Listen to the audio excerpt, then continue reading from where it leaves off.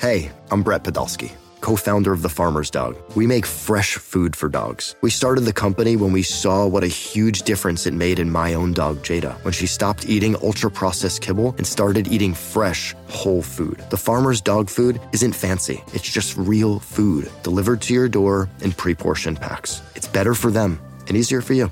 Get 50% off your first box at thefarmersdog.com/podcast. That's thefarmersdog.com/podcast.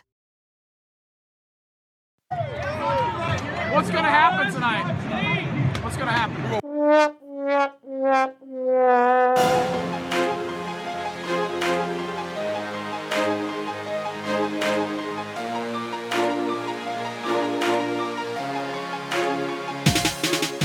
Good morning, afternoon, evening, brunch time, lunchtime. So that happened time. It's about what we expected time. Maybe a little better than we expected time, and that's kind of why it's sad time. Whatever time of day it is, boys and girls, it's the right time for the Go Vols 24/7 podcast. Wes Rucker coming to you from Fort Rucker Studio here. Very late on a Saturday evening. Probably be early Sunday morning before we're able to drop this podcast for you. Not just me on this podcast, though. Joined by the other Go Vols 24/7 staff member who was at the Tennessee-Florida football game on Saturday. That obviously would be Patrick Brown, the one only Patrick Brown, our Tennessee football beat writer at Go Vols 24/7. Pat, you and I just watched Tennessee's 31-19 loss to 6th-ranked Florida at Neyland Stadium. Probably a little bit better score for Tennessee than the game, than they probably would have deserved. Didn't really seem like a 12-point game. It really wasn't, if we're being honest. But what were your thoughts overall? Maybe it could have been worse, but just not very good. Well, it was, first of all, the Vols, shout out to them for the backdoor cover. Yeah, take that, Vegas. I don't know who out there watches Bad Beats with Scott Van Pelt on SportsCenter on Monday nights after Monday Night Football. But Tennessee's last game, they didn't show, apparently they were on the wrong end of it against Auburn. I wonder if they'll make it this time on Monday because of the touchdown with 30-something seconds left or whatever. But no, I mean, I think you did a good job managing the game right until the end of the first half.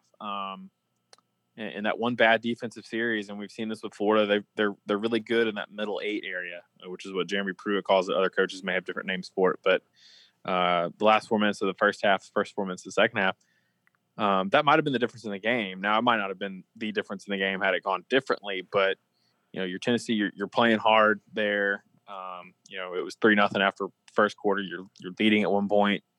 It's 10-7. If you find a chance to get off the field there and get a defensive stop right before the half, at worst, you're down 3 going into the second half. And instead, they gave up, a 3rd and 12 and a 3rd and 11. I think there was another third down there. You let Florida go all the way down the field and get a touchdown to make it 17-7. And then, right out of the gates, it's, before you can blink, it's 24-7. So, your offense doesn't even get a chance to touch the ball, and then they're down. They go from being in the game to being down 3 scores. And, from that point, Florida could, kind of do what it needed to do. It could work on its run game if it wanted to. It could open it back up. And, it seemed like Florida could have maybe scored as many as they wanted to. Now, that's not to take anything away from Tennessee's defense. I think they did some good things in the second half. I don't know how many times Florida's offense has gone 3 and out twice in a row this season, but Tennessee managed to pull it off. They got a 4th down stop. And they're, I think, just outside the red zone. So, but even then, Tennessee's offense wasn't really clicking. It wasn't really taking advantage of the stops that Tennessee got right there in the third quarter to try to keep the game somewhat within reach. But they didn't get run off the field. They played hard for the full 60 minutes. This doesn't look like a team that's mailed it in or anything, but still a team that's just a lot of the problems that we've seen all season continued to show up on Saturday. Yeah, the middle 8, in my opinion, was the difference in the game, and I think you got to say a couple of things about that. One, you mentioned this that Florida's really good in those situations, and that's probably the softest way you can put it, but because I think really Florida has played, I think now 9 games this season or 8 games, I think maybe 9, and it has scored on its final possession of the first half in every single game this season, which is just a crazy stat. But it kind of shows that when they really need something, they really go and they get it. And Florida did. I mean, Florida had 19 rushing yards in the game on 17 carries. Florida does not have a great rushing offense, but normally is better than that. So Tennessee remains a pretty tough defense to just kind of square up and run against. The Vols are pretty good at stopping that. And really, Florida had, I think, at least 25 yards on a few end arounds to receivers. So Florida's running backs and kind of traditional running game lost yardage in that game. So I think there's something to be said about that. I think the wheels have not fallen off with Tennessee. I think that you're seeing a team still play hard, playing hard for themselves, playing hard for each other, playing hard for their coaches. They've not mailed it in, as you said. I want to be careful how I put that because, you should play hard, right? Like that should be a given. But Tennessee had maybe 16, 17, 18, 19 players, somewhere in that range of guys who had not practiced in 2 weeks. Several of them still went out there and played against Florida and played okay. So I think that there's, for people who said they're mailing it in or they're quitting, yes, Ramel Keaton is not going to play the rest of the season. Yes, Sean Schamberger's not going to play the rest of the season. And D'Angelo Gibbs chose not to play this season. But other than that, those guys are still out there and they're still playing, and they're just not very good. Really, is what it comes down to. And, And that's not to say, when we say they didn't mail it in, I mean, that shouldn't be necessarily a quote unquote positive that you take from this game, because that's what you should do, right? I mean, and Pruitt, regardless of the score. And Pruitt admitted that too. Pruitt came out and said, "Listen, I'm proud of them for playing hard, but we're just not very good, and I don't come here to lose close games." So I mean, he kind of was talking a little bit like there were some positives to take from this game. And he was asked about, can you take positives from this game? And he was like, no, you come here to win. You coach to win. He has, I don't want to say gotten a little snippy in some post-game press conferences, but he's gotten snippy. You can call that what it is. He's gotten snippy. He's gotten a little snippy, and I think probably is because he doesn't like to lose, and he's not used to losing. And this is a guy that's won a lot of places that he's been. So, losing 6 games in a row, it hasn't happened at Tennessee since 1988. It probably hasn't happened to Pruitt ever. This is new territory for him. So that's and that's not to say that there weren't positives that Tennessee can take from this game, but you lost. That's the bottom line. I mean, taking positives from a game is something that you do when you're in your first year, maybe early in your second year. Once you get to the third year, there's not really. None of that really holds water, right? I mean, you gotta. It determines how. It's more about how you play and did you win or not. And Tennessee didn't play well enough to win, and they lost. So here we are. Yeah, and I think there's a big point that I want to discuss in the second segment a little bit later on about just sort of Tennessee's problems offensively being sort of the reason that they're kind of stuck in the mud as a program right now, because defensively they're not great, but defensively a lot of teams, Florida's not great defensively. Most teams are out there scoring points, and Tennessee is not, and that's probably the biggest reason why Tennessee is where it is. But more, we'll have more time to talk about that in the second segment. For now, I do think we need to mention this was Harrison Bailey's first career start. Tennessee's touted freshman quarterback went out there, and I'll be honest with you, he did not set the world on fire. He did not go out there. He to say something positive, he did not look nervous. He did not make, as far as I could tell, any horrible decisions with the ball, risking turnovers or anything. But he just kind of was there. Tennessee's offense was just kind of there with him. It didn't really do much going forward. I don't know how much of it was them protecting him a little bit with some of those calls versus just not executing big plays. But it should be said that there were, I'm going to be kind and say 2, but there may have been 3 or 4 opportunities for big plays in the first half that I think he's got to make some of those. And he didn't make them in the game. And when you're trying to beat Florida, you got to score 30-plus points. You got to make those plays. And then really kind of surprising, in my opinion, at first, that the Bailey was put on the bench in the fourth quarter for J.T. Stroud. I did not see that coming, to be honest with you. But Stroud goes out there and plays pretty well. We'll talk about him in a minute. But what do you think about Bailey's first start, Pat? Well, I agree with you. I think he did show some poise. I did think he had some freshman moments too. And you mentioned some of the plays that he missed. There were 3 plays that off the top of my head jump out, and they were the 2, I think they call them rail routes. the slot fades to Velus Jones, right? Yeah, that's a rail, play that a we've corner, flag, whatever you want to call it, something like that. It's pretty much you're lined up with your guy, whoever's the slot is lined up against this guy, and hey, go outrun him, and we'll throw it up and you go under it. That's it's a play that Tennessee's worked successfully multiple times this season, right? I mean, I've seen him do it with Jalen Hyatt. I think Brandon Johnson caught one early, against South Carolina. So that's a route they've had a lot of success with, and Bailey overthrew him twice. I was wondering to myself, what other quarterbacks on this roster make that throw? We know Jarrett Garantano can. Yeah, I mean, people aren't going to want to hear it, but it's the truth. He does make that throw. It's pretty consistently. True, and that's a throw that he can make. I think Stroud can make it. Nobody's ever questioned his arm strength down the field and accuracy with the deep ball, and it's a throw that Bailey did make. I think he overthrew him twice. So I guess that's not necessarily a question of arm strength, but maybe a little bit of touch down the field. There was another throw.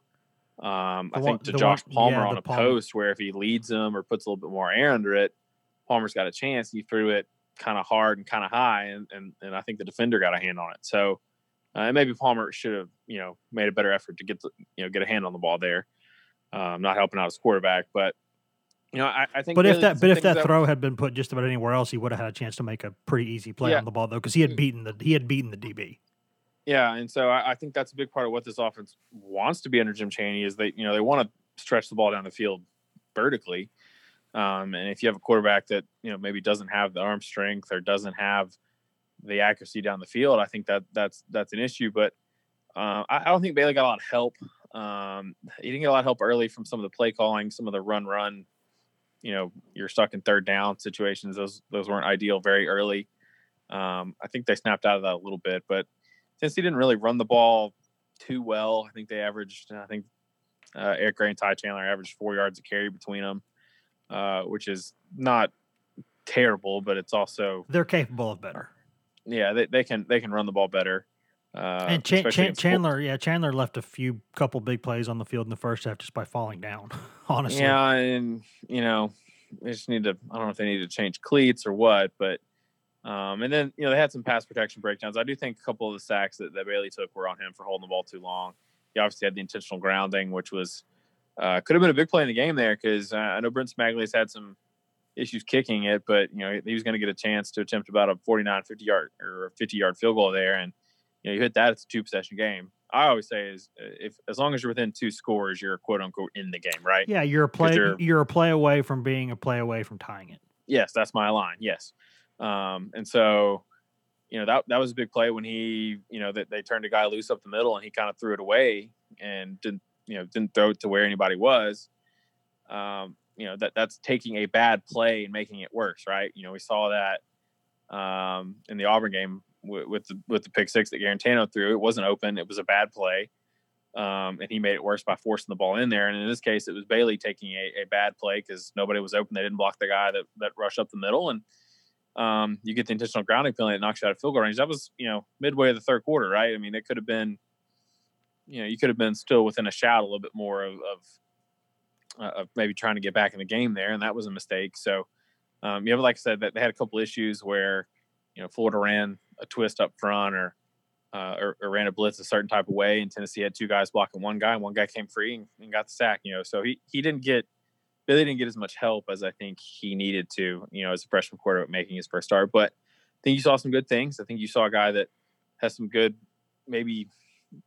And of course, I just said he took some sacks that he shouldn't, but he did have some good pocket presence and moved away from the pressure and scrambled a couple times for positive gains. But I think you have to remember that this is a guy that is still early in his development, and I think you saw some good things, but I also think you saw some moments tonight where he looked like a freshman making his first start. Yeah, and the reason that I think we're mentioning more of Tennessee's offense and Tennessee's defense, that's just a half or a third, whatever you want to call it, of the game.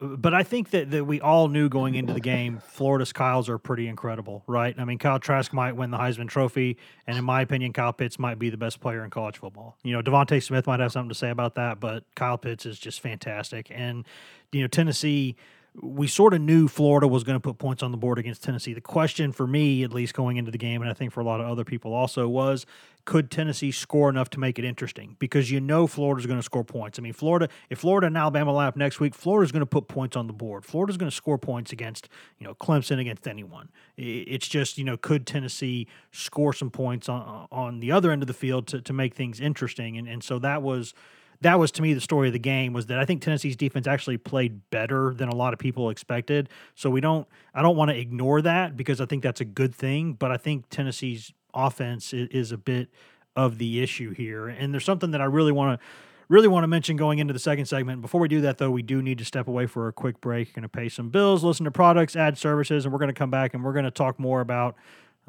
just something that I saw in Saturday's game that really got me thinking about just how frustrating things are right now for Tennessee. So let's talk about that here in just a second. Hashtag ad.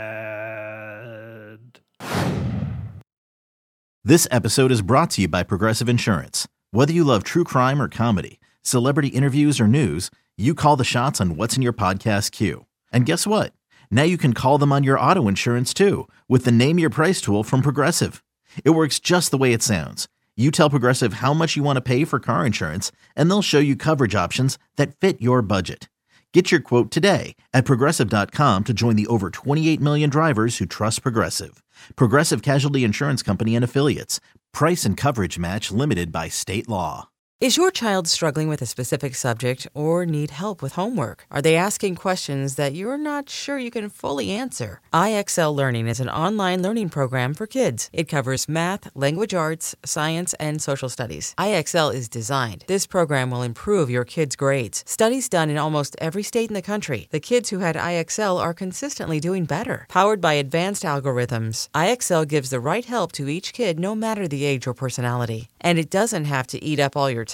One subscription gets you everything for all the kids in your home, pre-K to 12th grade. So don't miss out. 1 in 4 students in the U.S. are learning with IXL. IXL is used in 95 of the top 100 school districts in the U.S. Make an impact on your child's learning. Get IXL now. And listeners can get an exclusive 20% off IXL membership when they sign up today at IXL.com/audio. Visit IXL.com/audio to get the most effective learning program out there at the best price.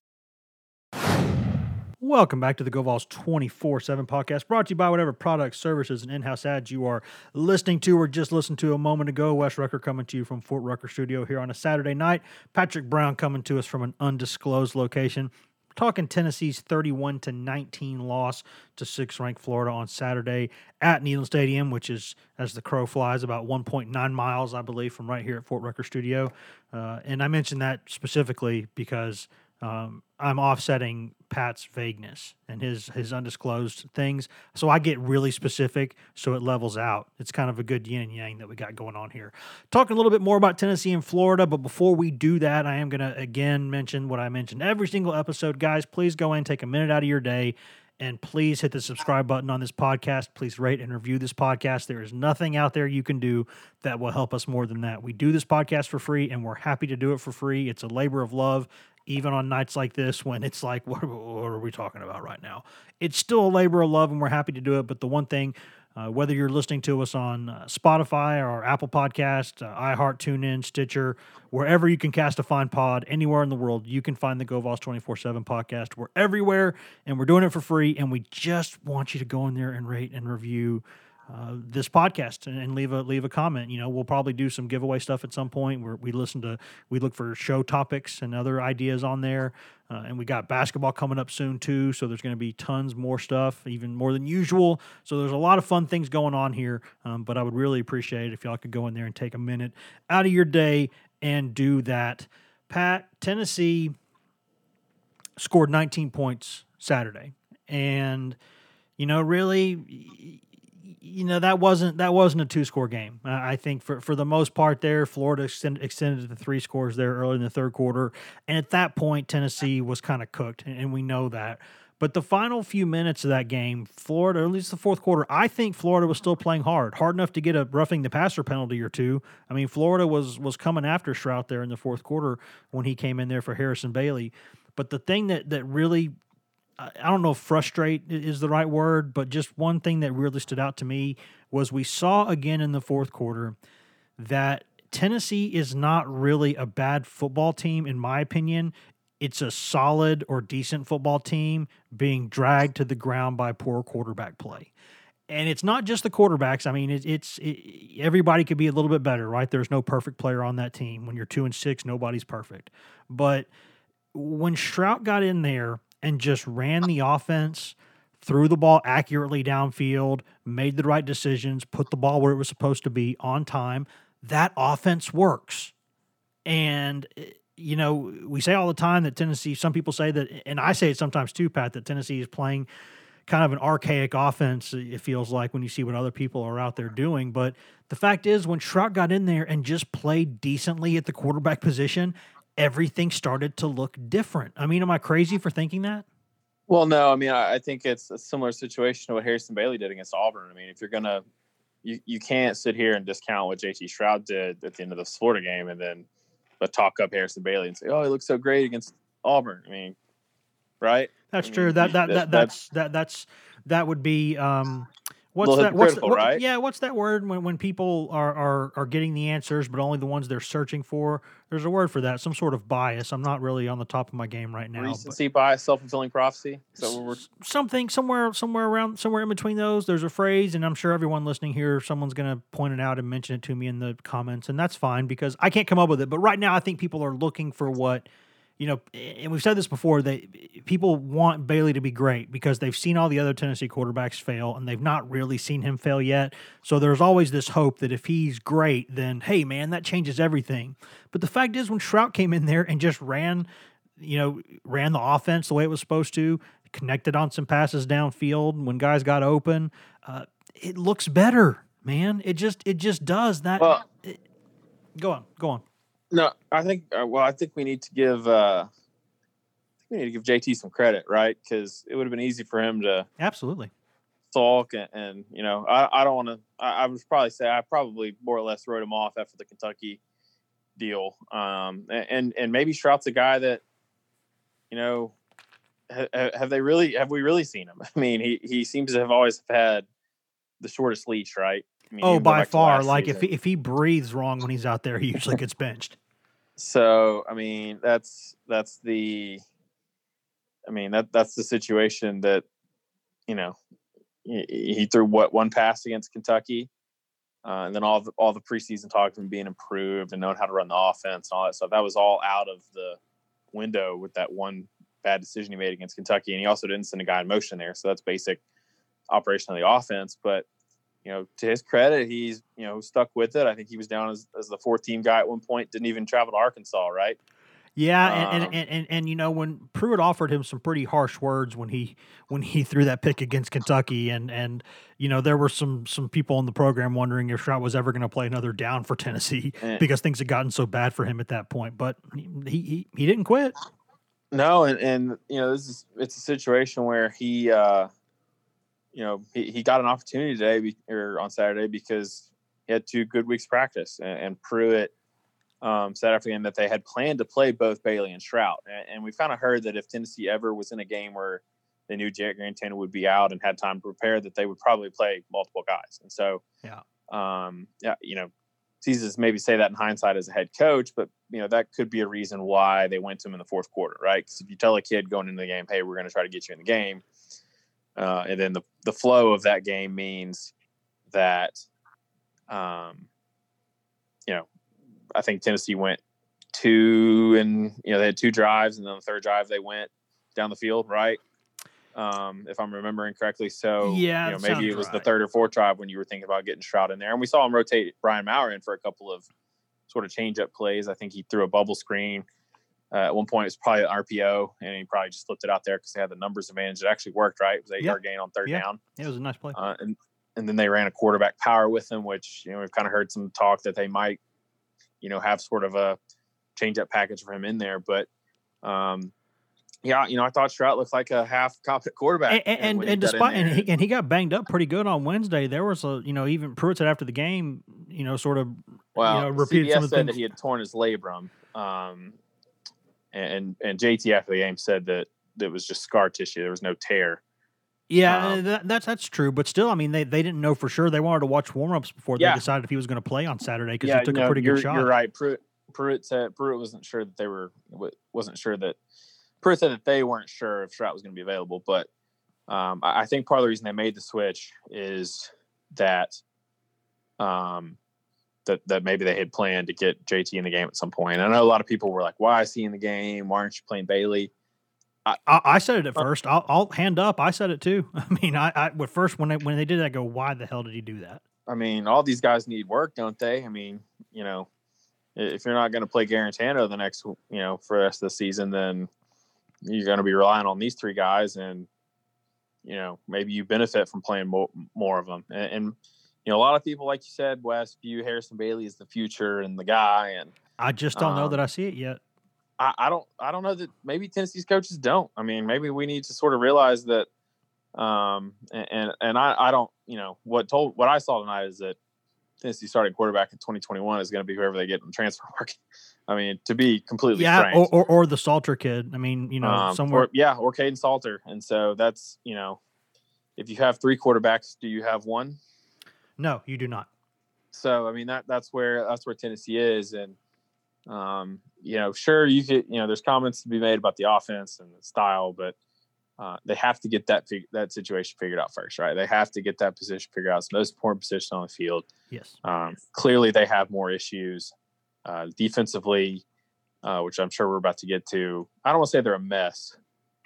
There's some things that it's not just the. And we'll, like I said, I don't want to get too far into it. But they're just not dynamic enough defensively. Kind of like offensively, they're just not dynamic enough. But one final thing on Stroud is, what do they do at quarterback going into the Vanderbilt game? Man, he really peed in the pool by playing well. I mean, he really did, because now Tennessee's got a tough decision to make. Him. What happens is they'll take Stroud off this, they'll start him, he'll struggle, and then it's like if you thought that Bailey was going to see, kind of take the job and run with it today, if that was your expectation going in, you're probably leaving this disappointed, because now you're kind of back at square one with this situation, and who knows what they're going to do from here on out. Yeah, I mean, I think that that situation is just not going to clear itself up, right? Because you not think till after the season, right? Yeah, I mean, you think you give it to Bailey and then see what he does and going forward, and then he goes out there and he's just okay, and then Stroud comes out of nowhere and it ends up being looking every bit as good, probably actually a lot better. He looked better at the end of the Florida game than Bailey did at the end of the Auburn game, if we're being honest. He just did, and it's going to make that tough now, because so many people in this fan base are just dead set on Bailey being the guy, and maybe he is. He's a freshman. He just started his first career game. He could be, fantastic. We don't really know yet, but based on what we saw in that game, how can you not give Stroud a shot? I mean, people might be running off the road right now when I'm saying this, Pat, but when you watch the way he performed in that game, and we'll see, there's a whole week of practice, a lot of things can happen, maybe 2 weeks before the next game if Vanderbilt can't play next week, and so a lot of things can change, but I think based on what you saw in that game, you have to at least give Stroud reps in the next game. I mean, he's earned them, right? I mean, that he looked good. Well, let me put it to you this way, Wes. How many touchdown drives did Harrison Bailey lead? 1. How many did JT Stroud lead? 2 for 2. That's what it comes down to, right? You got to score. And listen, I don't, I've questioned how good JT Stroud is in the past, and just the fact that he can't avoid making bad decisions, because his pure arm talent is probably the best on the roster. It always has been. And I think Garantano's got a really nice arm. I just think Stroud has unbelievable arm talent. But it's just, will he understand what the offense is supposed to be doing? Will he put the ball where it's supposed to be put? Will he have not throw it into triple coverage? I mean, it's questions like that. That's, like I said, he looked like a half competent quarterback. Sometimes he's not. I wouldn't have said he was quote unquote the answer. He still might not be the answer. None of these guys might be the answer, both short and long term. But, I don't know. Like I said, I think that quarterback situation, they're just going to have to get through these next 2 games, figuring out a way to whoever gives them, the flavor of the day, the flavor of the month, the hot hand. I don't know how you determine it because it's not a great situation you've left yourself, but and you can't be good. You can't be good in college football now without being either really good at quarterback or really, really good everywhere else. And you could say that's always been the case, but more so now because, I think more than 60 teams, I think I'm writing this in my column that I'm going to publish not long after this pod drops, but I think there are 127 teams in FBS that have played one game this season. I think 61 of them have averaged 30 plus points per game. And I think just about that same number average at least like 280 or so passing yards per game. And Tennessee is just woefully behind the mark on all of this. And you can see trends. You have to be able to do this to win right now. Even Nick Saban has said, you know what, the way I'd like to play offense, we can't do that anymore. And now he's got one of the most explosive offenses in college football. And I'm not saying that Tennessee, not every team gets to have a Trask and a Pitts or, a Jones and a Smith or, a Trevor Lawrence and an Amari Rodgers. Not every team gets to have that kind of special talent. But there are a lot of teams out there that don't have duos like that, and they're still putting up numbers pretty consistently just about every week. And Tennessee has got to do that, or else in this era, Tennessee has no chance. I mean, am I wrong? Feel free. If I'm wrong, I know you'll tell me you think I'm wrong. No, I don't think you're wrong. I just, Florida does. I don't think Florida's reinvented the wheel offensively. They might have reinvented the fun and gun with who they have, but I mean, it just seems like they flick their wrist and they get 15 yards. They have 3 NFL receivers out there and an NFL quarterback who's probably going the Heisman. So they're playing to their strengths. And Pruitt talked about this a lot during the week leading up to this game. At Mississippi State, they were really a run heavy team, right? They had Nick Fitzgerald, Dak Prescott, they had running quarterbacks, zone read, all that stuff. That's what he built his offense around. And now, why does Florida even bother trying to run the ball? That's right? What someone asked Pruitt about the rushing defense after the game Saturday, and he goes, "Did they ever try to run it?"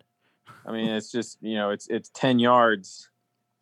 It's 10.5 yards every time you drop back to the ball. That's what Kyle Trask has averaged this season. So, Alabama's not really, Ole Miss is doing sort of the kind of the quirky up tempo, try to run a play every 12 seconds, that kind of deal. Yeah, Alabama have to do that. Alabama just spreads it out, and they're so precise, and they actually, I think better athletes than you too. They do, but I think Sarkisian draws up some really nice stuff too, though. No, he does. He's a good offensive coordinator, good play caller, and so is Dan Mullen. I mean, we've seen that everywhere, and kind of the subplot to this game is, really the past 3 years of this game is that Tennessee at one point was kind of wanting to hire Dan Mullen, right? Yeah. Before there was Schiano Sunday, there was Curry, John Curry trying to. And the true story about that with Dan Mullen. No, I can tell you 100% that Dan Mullen had almost packed his bags, being like, "I'm taking the Tennessee job," and then Florida got interested, and he basically became a ghost at that point. He was like, "New phone, who dis?" Yeah, because Florida was interested. Well, he ghosted him, and Florida was kind of talking to Chip Kelly and talking to Scott Frost. Yep. And so that was sort of the way that the dominoes fell. But it changed really quickly, though. As soon as Florida became interested in Mullen, his interest in Tennessee went kaput, and he was like all on board for the job. And then that changed really quickly. Yeah, and with Jim Chaney, it's really baffling to me that they've struggled so much this season because he's literally been good everywhere he's been. Like, correct. He's put up 35 and 34 and 38 points a game at different places. I mean, I think we've talked about this on the podcast before. All of his offenses over the past decade have been good, except for his first year at a couple of different places at Arkansas and at Georgia, right? Yeah. And so, and then his second year, they made a pretty big jump at both of those programs, and it hasn't happened for Tennessee this season for whatever reason. Well, he drew and this is a guy that philosophically has won. He's won with a quarterback and NFL receivers that throw the ball a lot, because we saw it at Tennessee in 2012 with Tyler Bray, Cordell Patterson, all those guys. And we see he sort of built his reputation on what he did throwing the ball at Purdue back in the day. So And then he's also had offenses that were kind of run heavy. I mean, he's had offenses that have averaged 200 yards a game rushing at Georgia and Arkansas. So he's done it different places, which is making it kind of even more confusing than – not confusing necessarily, but it's kind of makes you scratch your head why Tennessee's offense has been as bad as it is. I mean, this was the first time they scored more than 2 touchdowns in a game since the Missouri game. Well, I mean, there was a play. I don't remember at what point in the game it was, but Tennessee had the ball around midfield, and it was a sudden change, or Tennessee had a first down, and Chaney drew up just an absolutely beautiful end around call for Velus Jones. Florida did not see it coming. And basically, as soon as Jones got the ball, it looked like he could house it or at least get 30 or 40 yards. And all he had to do was kind of get upfield quicker, and he needed one block. Princeton fan had to block one guy. And if he had done that, that would have been a huge play. And, of course, what happens is Jones kind of strings it out. Fant doesn't block anybody. They get 4 yards on just a beautifully designed call at the right time. And you can hear Jim Chaney's in the press box next to us, or in the box next to us, and you could hear his displeasure pretty loudly there, because at that point he is just basically saying, what the bleep do I have to do? I just gave you 40 yards and you gave me 4. And, you could say, hey, you're the coach, right? You got to get him to execute better. And that's not wrong. That's not unfair. But some of these calls are really good and they're just not executing them. And that gets to, well, you got to get better players, or you got to coach them better during the week. Well, and I think that's part of the problem on defense too, right? I mean, yeah. Good segue. I like it. Defensively, sometimes they have some calls that are good calls. They just don't execute. Sometimes they just haven't had good call. Third down has been a big issue for Tennessee's defense all season, right? It was a difference arguably in today's game because there were 3 third down. Florida was, I think, 6 of 9 on third down in the first half. So, and that was 3 of them came on that big drive right before halftime. So. They just haven't been able to figure out the third down package that they like to use. It's typically a dime package where they have 4 down with 1 linebacker and 6 defensive backs. Sometimes it's 3 down with 2 linebackers. They have a couple different versions of it, but they ran Florida had a screen pass. It was 3rd and 12, and they ran a screen pass. Tennessee dropped 8, and they still couldn't get the guy down. I mean, it should be pretty straightforward, right? Even if you have 3 offensive linemen out there, your numbers should be advantageous to where you have 1 guy that goes up and makes a play, right? Tackle a guy set at 8 yards and you're fine, right? It's just to me, I think the defensive backfield maybe has been the biggest disappointment for Tennessee this season to me. I mean, when you look at who they had coming back there, when you look at the coaching that they have back there, I mean, Jeremy Pruitt and Derek Ainsley, they aren't morons when it comes to coaching defensive backs. They know what they're doing.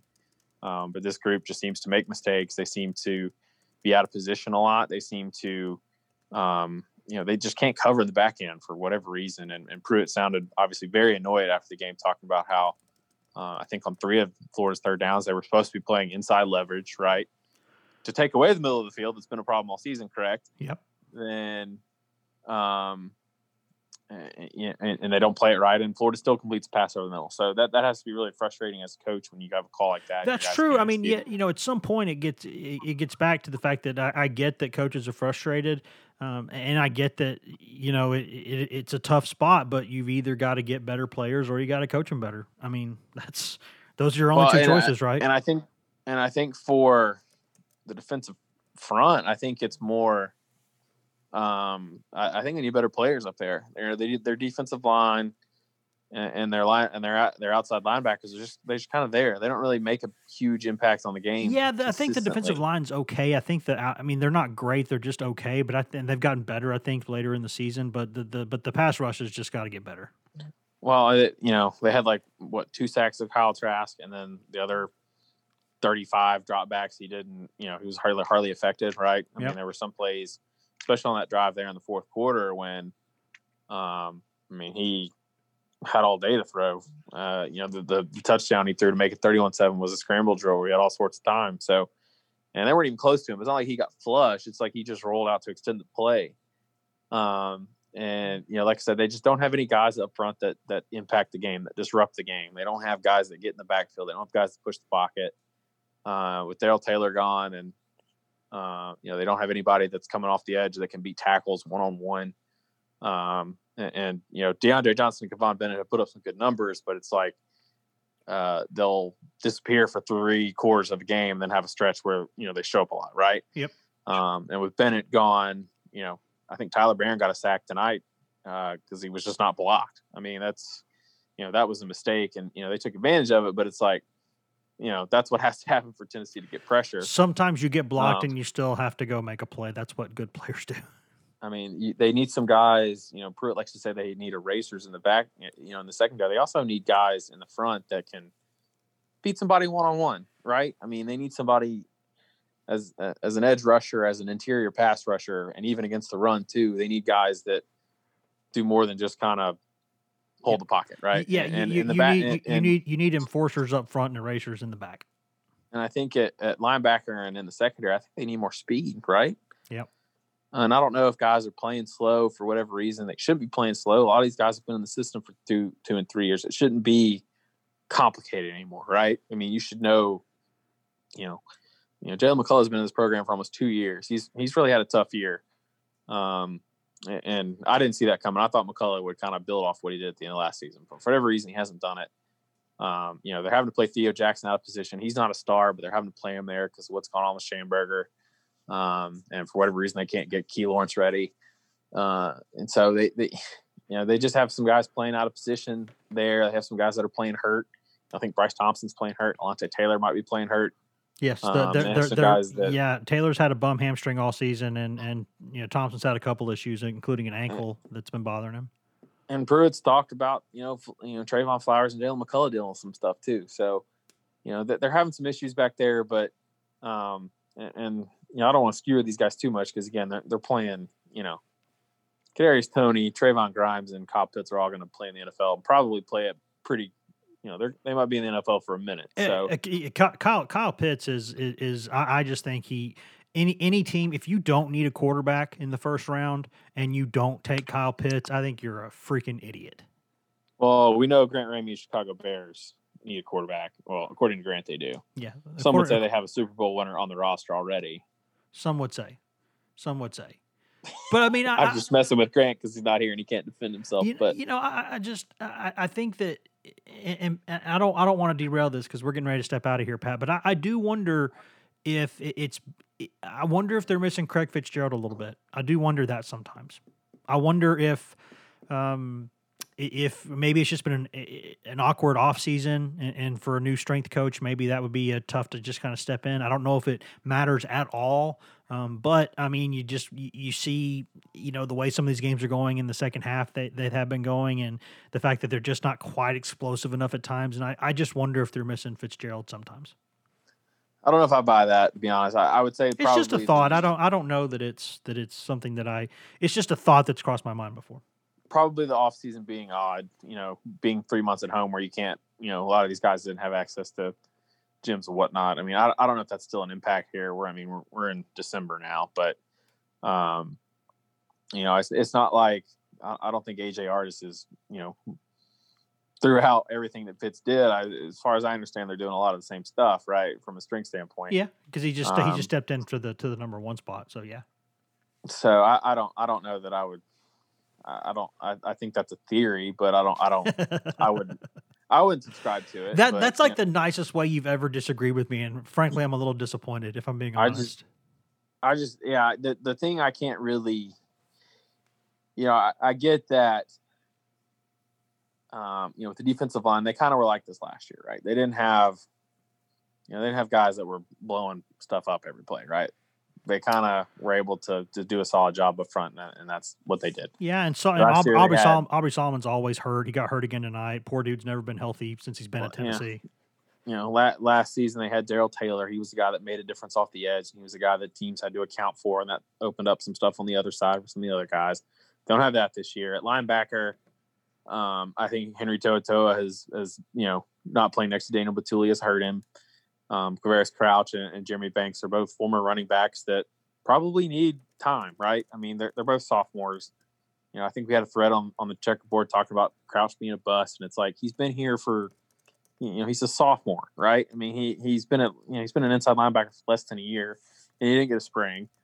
And so, is he playing his best position? That could, that's a conversation that's probably worth having. But for him as a linebacker, he's just not been there long enough to, play it. And he didn't really play it in high school. And even if he did play it in high school, he was hurt his senior year. And Jeremy Banks was out of the program for 10 months. So,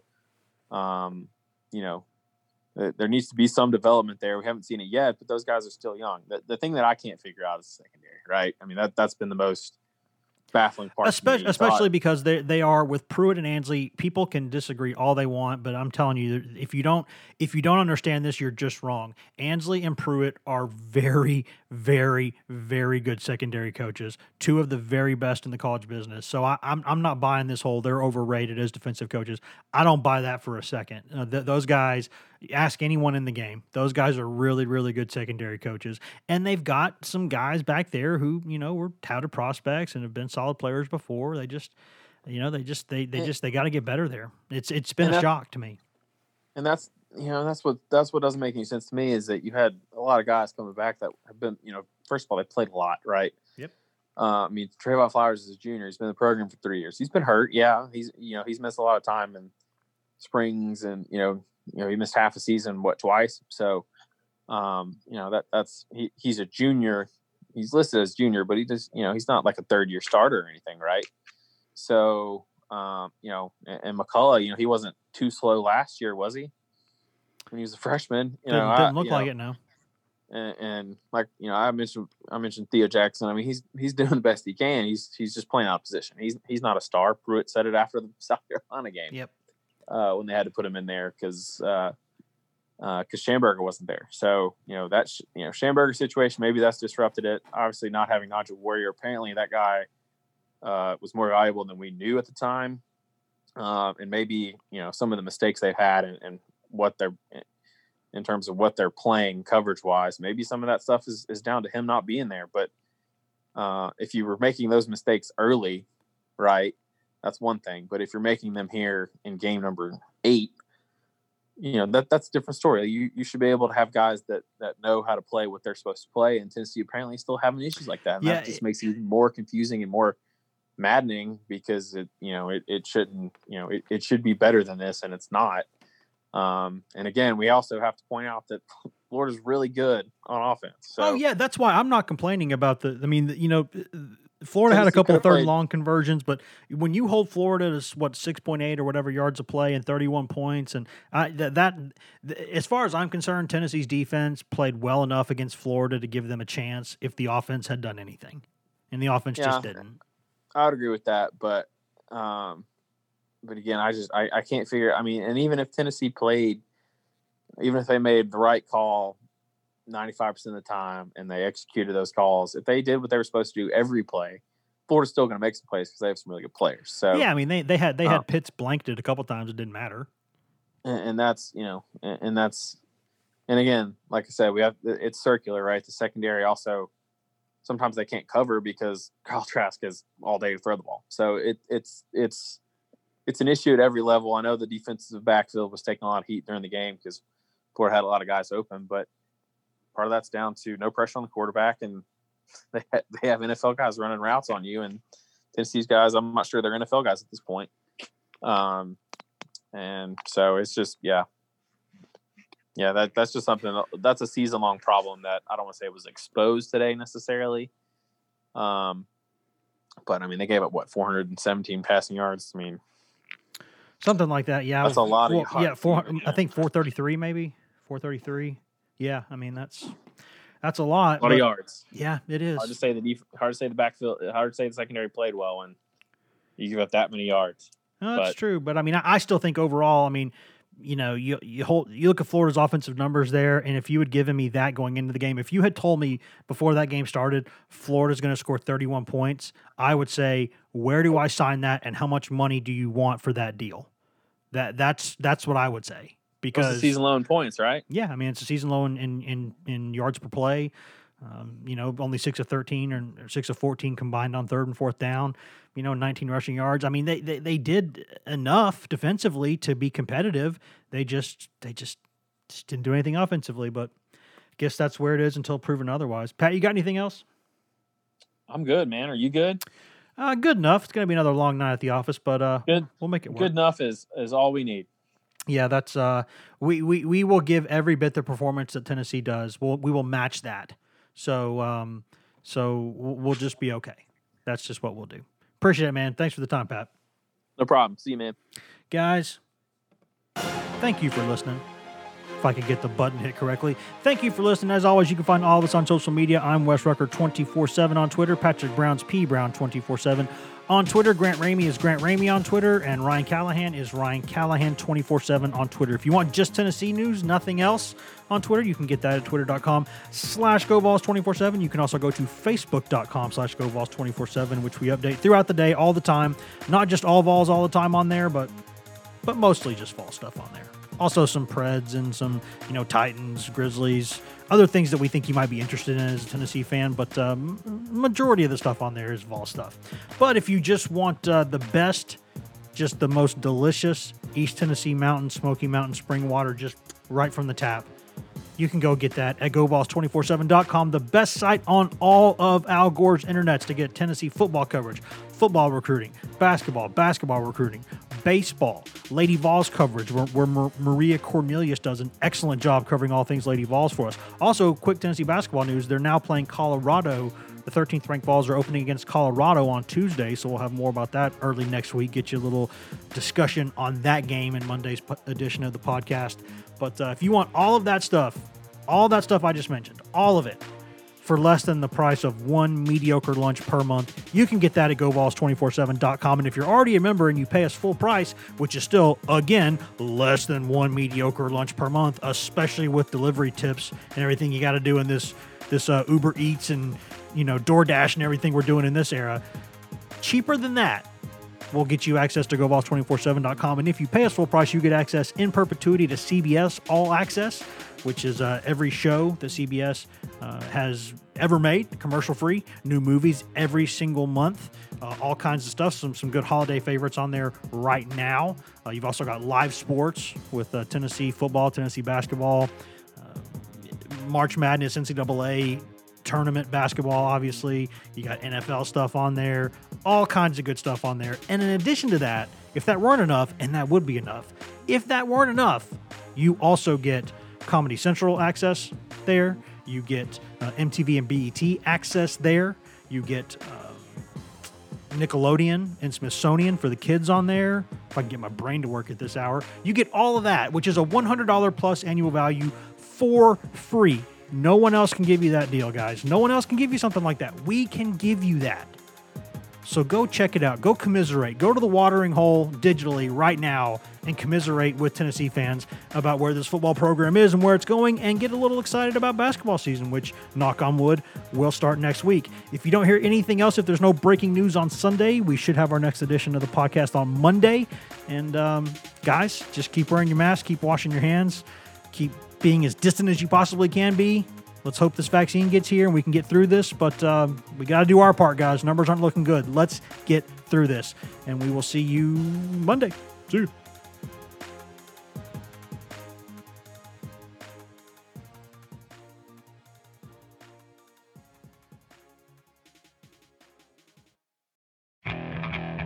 Okay, picture this. It's Friday afternoon when a thought hits you. I can waste another weekend doing the same old whatever, or I can conquer it. I can hop into my all-new Hyundai Santa Fe and hit the road. Any road. The steeper, the better. Because my all-new Santa Fe is available with H-Track all-wheel drive, so I can hit the trail without a worry in the world. Heck, with 3 rows and best-in-class rear cargo space, I can pack the whole family in with all our gear. We've got available dual wireless charging for our phones, so we'll never lose touch with civilization, and we won't lose touch with the primordial power of Mother Earth. So which is it? Waste the weekend or do something a little more epic? And conquer it in the all-new Hyundai Santa Fe. Visit HyundaiUSA.com or call 562-314-4603 for more details. Hyundai, there's joy in every journey.